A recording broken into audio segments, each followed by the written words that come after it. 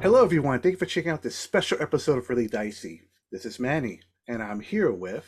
This is James Ohlen. I'm the head of Archetype Studios and an enormous Dungeons and Dragons fan who uses his spare time to put together books.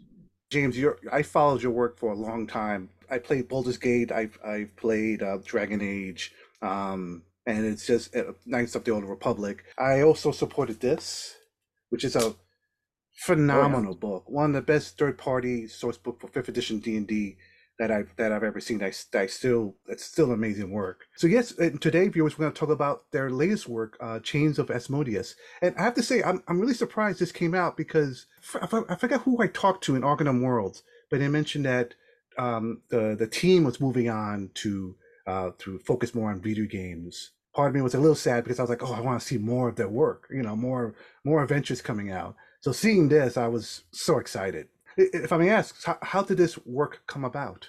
When you're the so I'm used to kind of getting into the doing a lot of the creative work on video games, but it's in the case of modern video games, they're huge, involve hundreds of people, and I need to be very careful not to be disempowering members of my team, which means I have to be very careful about any creative efforts I'm putting into it.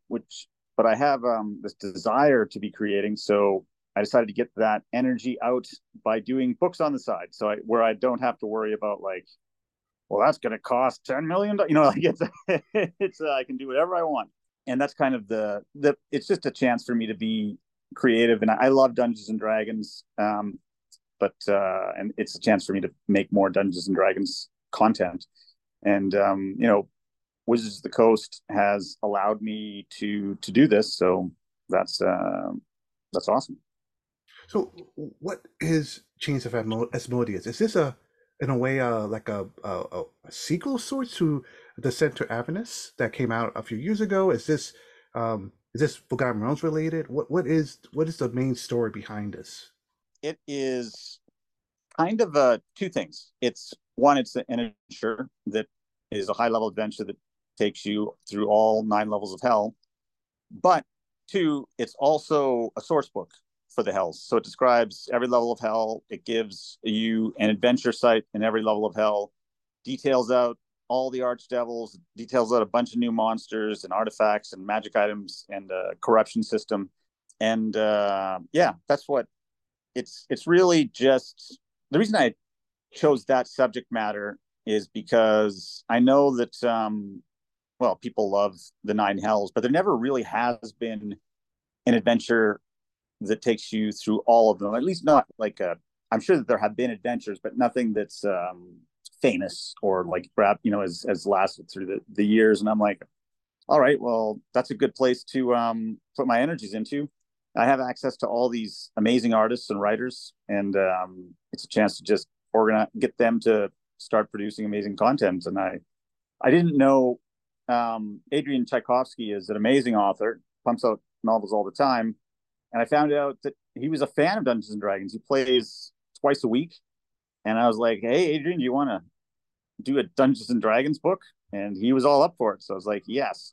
And then I got a lot of artists that I had worked with either on Odyssey, but also on other stuff that I can't talk about. But like to work on Chains of Asmodeus, I had one of my favorite artists. I was able to convince him to work on the project because of Adrian, because he was like, "What?"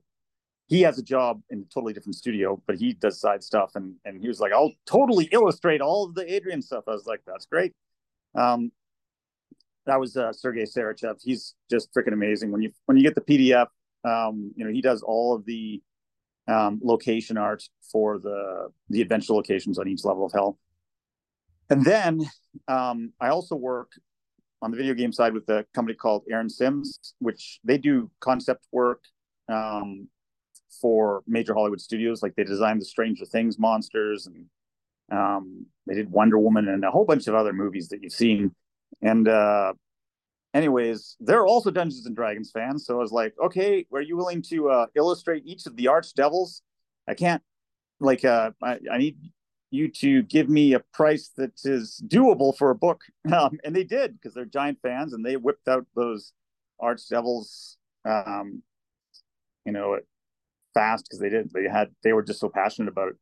And yeah, I've been sitting on this art for some of the art. I think was done 2 years ago. So I've been waiting to be able to share all of this amazing content with the public. And being able to make money for charity is also great.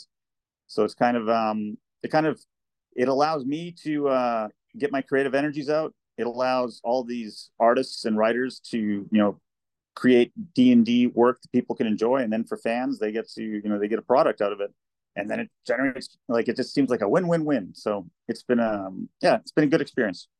It's great that there's lore for fifth edition D&D about the Nine Hells. I've been waiting for something like this for a good amount of years. But for players love options, magic items, and possibly subclass options, things like that. Does this book offer anything like that as well? No, it stays away from adding subclasses and races. It does give a lot of options for players to use as hooks into the story. When I hold Curse of Strahd is probably the best fifth edition adventure, and Ravenloft is one of the best first edition. It's I kind of hold it as the exemplar that everything's measured against. And one of the great things they did, Tracy Hickman, who I feel is like the second father of Dungeons and Dragons, but one of the great things he did was the ability to play the adventure over again and have it play differently because of the tarot reading you get. And so I wanted to do something similar.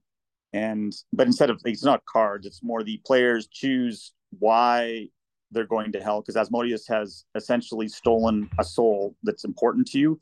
It can be your soul, or it can be the soul of a loved one, like your wife or husband, or your son or daughter, or your best friend. And so you get to choose that, and that changes what you are going to need to do when you go on the adventure. Then the party has to choose between three factions, three group patrons, and one is the good group patron, and others are neutral, and one's the evil. And the good one is the Hell Riders of El Turil, because they were instrumental in the story of Baldur's Gate Descent to Avernus. Then the neutral one is the Mages of Halrua. Halrua has always been an interesting nation within the Forgotten Realms. Then the evil one is the Deathstalkers of Baal, with Serevok as its like a representative. So it's just so that's kind of and the one, whichever faction you choose changes what you're doing in the story. With the factions, each of them is able to help you get the soul that's important to you, but you also have to do something for them, because each faction has a different, get into spoilers, but I could talk about that for the entire interview, so I'll move on.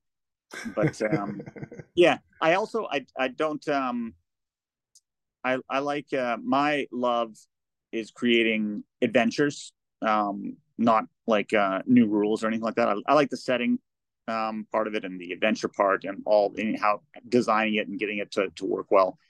But I'm not as big a fan of creating new rules and all that. I don't think it's my strength, so I try to stick to my strengths. Okay, okay. So would you say that the way the adventures are laid out in each chapter, and wow, this is a big book. This is like almost 300 pages of information. But would you say that the way the chapters and the adventures laid out is very similar to the Odyssey of the Dragonlords book that came out a few years ago? Um, yes, but it's also different in that I wanted it to be modular, so that, okay, here's the problem with high level campaigns and writing a high level campaign is that when you're writing an adventure for first to 10th level characters, or 5th to 12th, or whichever, as a writer, okay, it's going to be a party of adventurers, and they're going to, you don't have to worry about the origin of the players being too complicated. When you get into high levels, campaigns can go all over the place. Maybe the characters have now rule a kingdom, and they have all their responsibilities, and well, that doesn't really fit with the high level adventure. So if you are in a situation where the story in Chains of Asmodeus doesn't work for you, you can still use the book as a source book for the Hells with all these adventure locations, and you can come up with your own adventure to work with it. If I may ask, is there a favorite setting within the Nine Hells that's close to your heart? You mean adventure or one of the levels? Either or.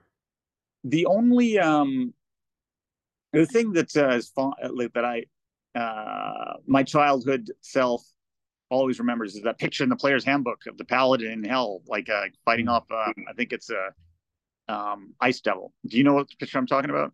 Yeah, that one from the 1E days. Yeah, that's a Yeah. great yes. So I had one of the artists.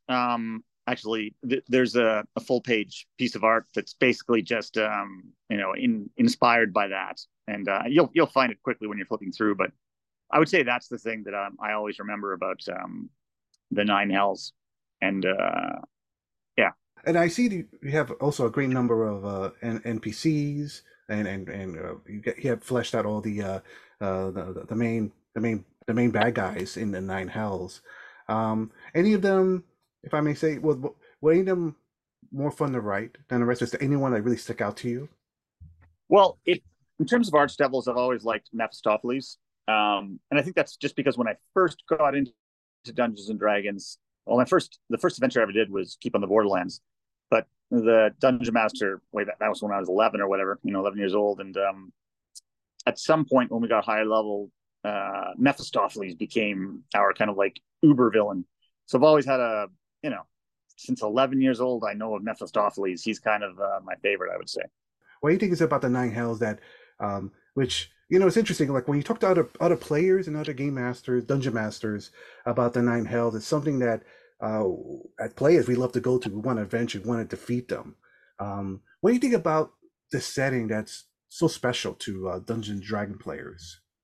It's basically Gygax obviously just took Dante's Inferno and turned it into the Nine Hells, and I think it just resonates with Western culture. Is derived a lot of it is derived from Judeo-Christian mythology, and it's that kind of mythology. So it just you just react to it because it speaks to you, and that it's familiar. It's the hells, and it's like layered where you have to basically, it's almost like a dungeon from the first level of hell to the ninth, and each time like there's a different boss, and it feels different. So I don't know. It's I think that's why it speaks to people. There's a unlike the abyss with the demons, it's just like chaos and evil there. The hells have organizations and rules, and it's a place where you can have an adventure and actually role play. It's hard to role play in some place like the abyss because the demons is going to eat your face as soon as you start talking to it.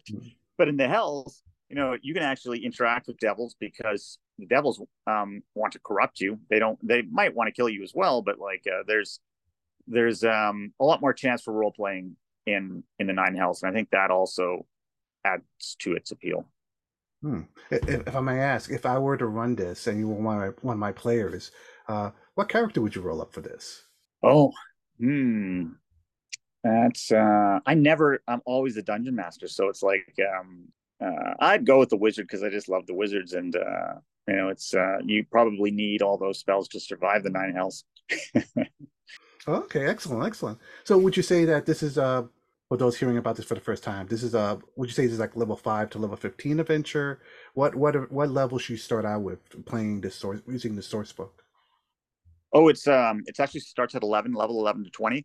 So it is you can actually use it as a direct sequel to Descent into Avernus. So because your character should be about 11th, 12th when they end that adventure, and then this adventure picks up right from there. The thing is, it also you can because most Wizards of the Coast adventures end in the 11th to 12th range. It works good as a high level adventure after any of those. So that's yeah. Oh, that's excellent. There's not too many. Well, it makes sense. It's hell. It should be a very difficult campaign. Oh, excellent. Is there anything more about this I haven't asked that you want to share? I would just say the thing I'm most proud about the book is the work of the artists just created some amazingly beautiful art. Like when you flip through it, it's almost just awesome as an art book. And then Adrian's ideas are like he had so many ideas. When you're like it's that's the stuff I think people are really going to enjoy, just digging into all the craziness that Adrian is coming up with on each of the levels, and then enjoying the gorgeous art. But I should also say that I knew what fans were going to focus on, like the thing that would get them the most excited. And if you go to the any of the Reddit chats, it becomes evident that the statistics of the 9 arch levels are what people really, really want to see. In particular, Asmodeus. So you get that, and you get the art for them is phenomenal because that's from Aaron Simmons at each one of them, and just wow. You'll I think you'll enjoy it. Oh, excellent, excellent. And now this is available in PDF. Is there any future plans for printed copy? Do you Yeah, think? Yeah, yeah. Oh, yeah. sorry. We wanted to launch the print on demand when we launched it, but we're still working on that. And Halloween was a good chance, a good time to launch this book. And it's also it means it can generate the money for charity earlier. But the print on demand should be this month. I think there's a good chance. I'm not promising this because it's not going to be me that's going to be doing the work, but I think Roll20 is very excited about doing a version. So I give that a high percentage chance of happening. I don't know how long that would take though, because again, I wouldn't be involved in it. Oh, okay. And one last question. Well, sort of last question.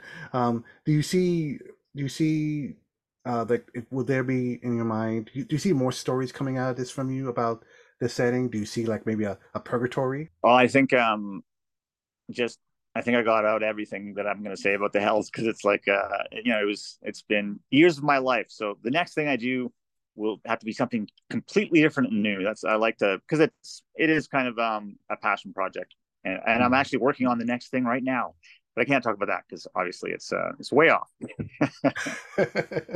Well, I hope to have you back to talk about it. That sound I'm really excited about this book and congratulations and I'm happy. This is also I'm it's amazing. It's also all the proceeds, most of the proceeds are going to charity. You said? Yeah, yeah, all of them. So Oh, it's that's fantastic. Wow. Well, thank you, James. Is there anything else you want to say before we wrap up? no, no. I think that's good. It was great talking to you. Oh, same here. So viewers, thank you for hearing or watching this video. Again, I'll put all the information in the link in the description below, so you can link to this PDF and soon to be POD. And yes, be safe, everyone. Take care. Bye bye.